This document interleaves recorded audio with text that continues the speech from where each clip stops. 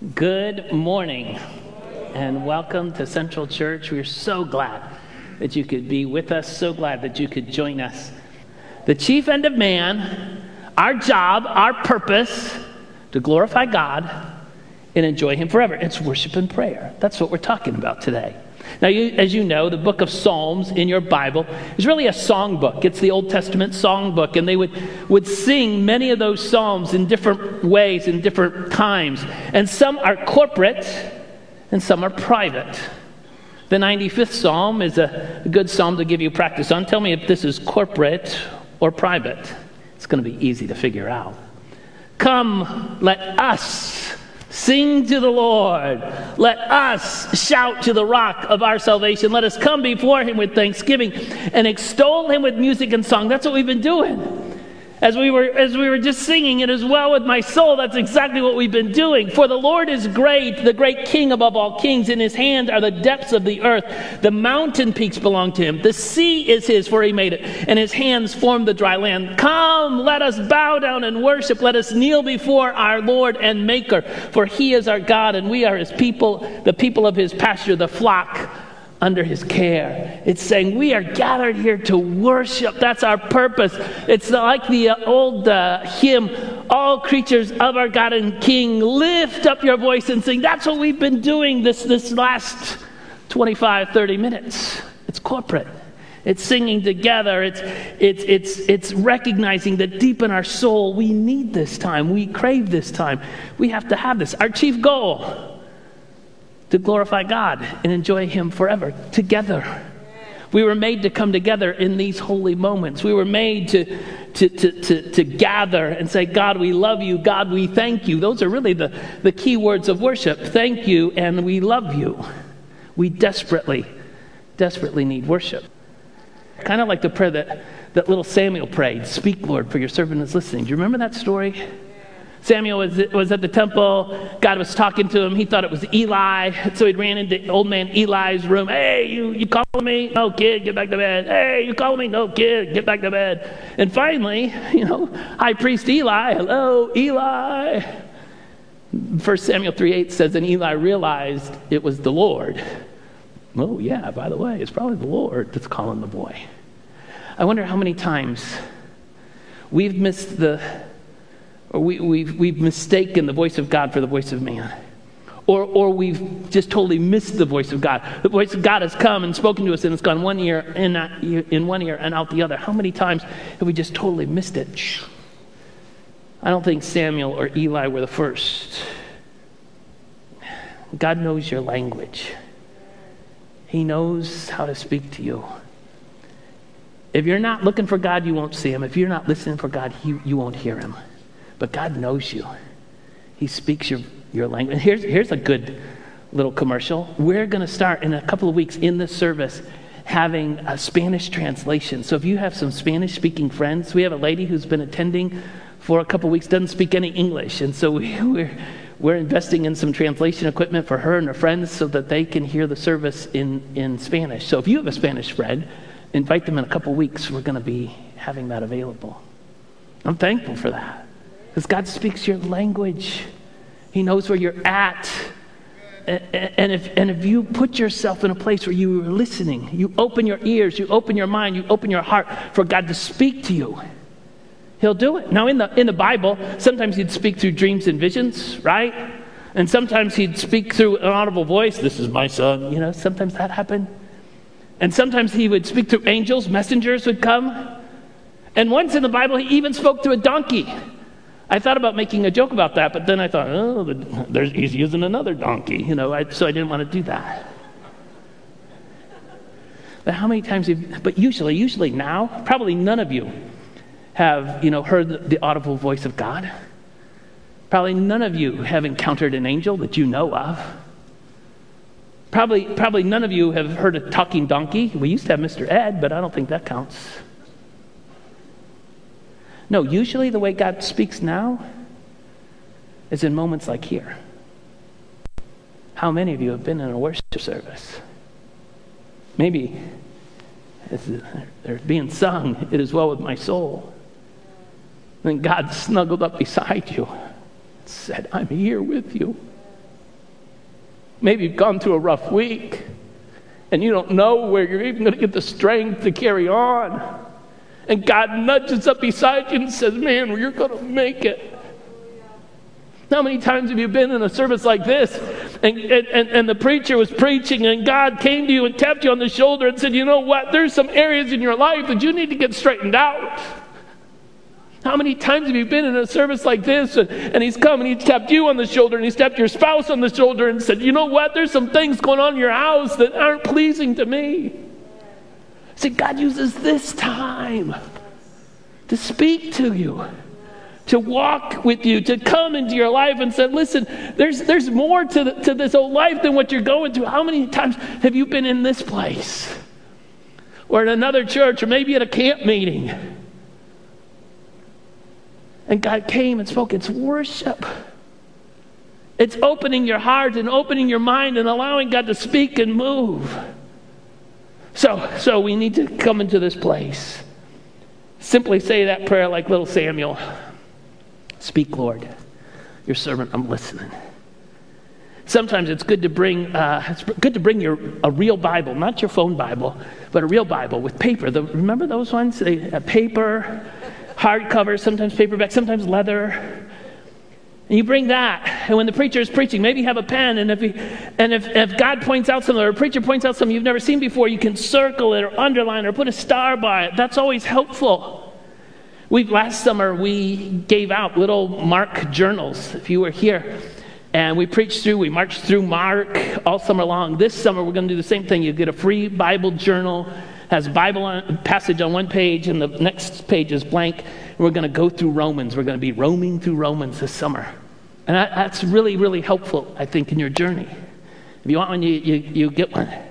So the beginning of the service, speak, Lord, your servant is listening. And maybe bring a paper or a Bible where you can speak. And when we get times of communion, it's not just taking a little bit of bread and juice. All right, we do this all the time. No, it's recognizing what Jesus has done in your life. It's recognizing apart from Jesus, you wouldn't be here. It's like the psalmist when he said, taste and see that the Lord is good. We're talking about worship and prayer this morning, and where God speaks to you. We need this hour. It's kind of like, in November, I got a new phone because my old phone was, the charge lasted about 17 minutes, I think. And so I was just getting so frustrated with it. And I said, Carla, I got to get a new phone. And, phones are expensive. Got to get a new phone. And she said, well, I'm not going to get a new phone yet because I'm frugal. And I said, okay. And just this week, I'm in the living room. She's in the kitchen. My phone, it just doesn't work. I know, you need a new one. So I checked. Apple tells me that this phone will keep a charge for 10 hours and 53 minutes exactly. And which means, I'm not on it for 10 hours, means I can go a couple days. But guess what? If I don't charge it up after those couple days, it's just an expensive paperweight. It's just like my old phone. It doesn't do anything. It's an expensive, and if you don't charge yourself up, that's what this hour is. It's plugging into the source. And it's getting ourselves charged up. And it's saying, God, I need this time. I need to plug into the source. Just like my phone needs to be charged, I need to be charged. I think often we just, the average, pre-COVID, the average regular attender, I don't know what it was, and the number was going down, but the average regular person that says, yes, I regularly attend church, the average regular attender attended church 1.7 times a month. Average regular, 1.7 times. Listen, if you're getting charged up 1.7 times a month, so 3 times in 2 months, it's not going to cut it. You'll be like an expensive paperweight. Do nothing, feel nothing, accomplish nothing. You need to be recharged. From time to time, people ask me, well, Pastor Preacher, if I can't come, how many times? How many times do I need to come? If it's not 1.7, how many times? Give me the number. How many times do I need to come? I don't know that they say it quite in that accent, but you know how many times? You're not going to like the answer. So if you don't like the answer and you want to email me, my email address is johng@centralnazarene. You need to come every single week. Every single solitary week. Now, I get it. You online counts. And I get, every week I get sick, online counts. I go on vacation, online counts. My kid has baseball practice at 11 o'clock. Basically, my kid's going to make the major leagues. There was a little sarcasm in that. You have to make a decision what's a priority in your life. I have a friend, very good friend. His son was an excellent basketball player. If you know that basketball world, if you're going to be highly recruited in the colleges and whatever, you need to play AAU basketball. It's just one of the deals. You have to get on an elite team and play elite basketball against the best high school players. It's not necessarily high school basketball, it's AAU basketball. Well, his kid was good, really good. But they weren't going to give up their hour of worship on Sunday morning. And so they told him, you know what? No practice, no games on Sunday morning. And so they told the coach, no practice, no games on Sunday morning. And so they went through the season, and he was really good, and they did good. But at the end of the season, the coach came to him and said, listen, if your kid can't play on Sunday mornings, can't practice or play on Sunday mornings, then he can't be on the team. And they said, okay, won't be on the team. Another family whose kid was on that basketball team came up to him and said, hey, we understand that you're not going to play on the team because you won't play on Sunday mornings. They said, that's right. He said, well, our kid, who was really good too, said, we're churchgoers too. We want to be in church on Sunday morning too. So if you coach them, if you start your own AAU team, our kid will play with your kid. So the guy, he knows basketball. He said, okay, yeah, sure, I'll coach him. Now in AAU basketball, they're, the elite teams, they're sponsored, and they all have, expensive shoes and uniforms and matching bags. It's a big deal. Their team, they got reversible jerseys at Dick's.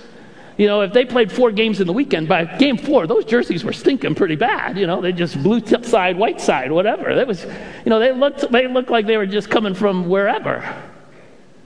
You know how this story's going to end, don't you? Their team, the team that refused to play on Sunday morning, practice on Sunday morning, none of that, devoted to Jesus. At the end of that year, they went farther than any AAU basketball team in Kansas City. They beat the other team. They went farther in the national competition than any team from Kansas City had ever gone. It's prioritizing worship. It's saying this hour is important.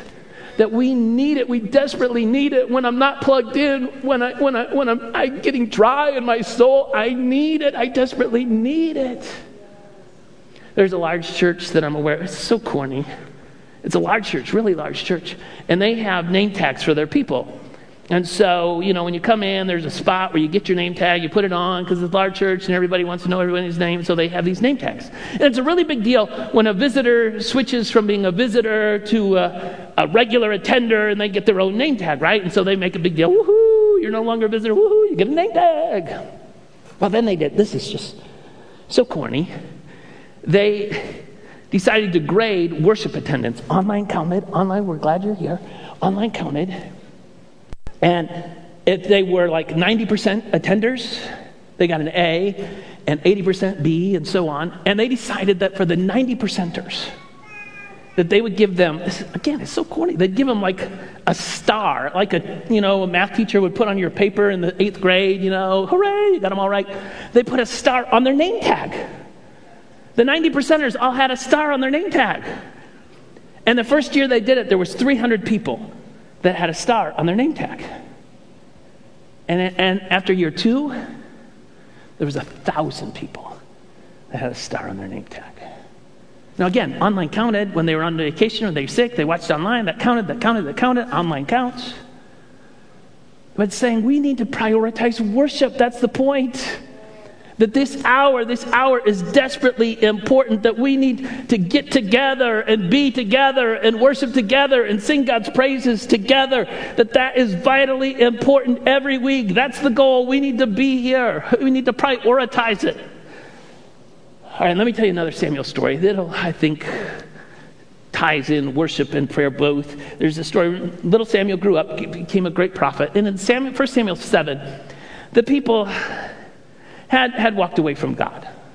And they were thinking that they were empty and that God had abandoned them. Now, God doesn't abandon you. God is with you. We walk away from him. God never walks away from us. If you ever think that God's walking away from you, no, we've walked away from him.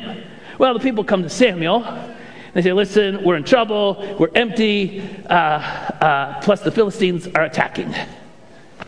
And so this is what Samuel says. 1 Samuel chapter 7, verse 3. Then Samuel said to all the people, if you're really serious about wanting to return to the Lord, get rid of the foreign gods and your images of Ashtoreth. Determined to obey only the Lord. Then he will rescue you from the Philistines. So the Israelites got rid of the images of Baal and Ashtoreth and worshipped only the Lord. Now, if you were using a paper Bible and you had your pen, I would tell you to circle one little word in that paragraph. And that little word that I'd want you to circle is only. Worship only the Lord. You see, what was happening was the people were, trying to make sure all their bases were covered. So they worshiped God Almighty. Sure they did. Worship the God of Abraham, Isaac, and Jacob, God Almighty. They worship God, but they also worship Baal, the God of their neighbors, the God that everybody else around them was, the God of their dominant culture. We would never do that, would we? So He tells them, worship only God. We don't talk about this enough. But God is a jealous God. And he refuses to be one of many things in our life. He needs to be the thing in our life. He refuses to be, can I say it this way? He refuses to be a condiment. Just add a little bit of Jesus to your life, and that'll make everything, a little bit better. I just need a little bit of Jesus along with everything else. No, Jesus won't do that. I went to Five Guys, and they have a lot of condiments besides cheese and bacon that you can, and mustard and ketchup that they can put on your burger.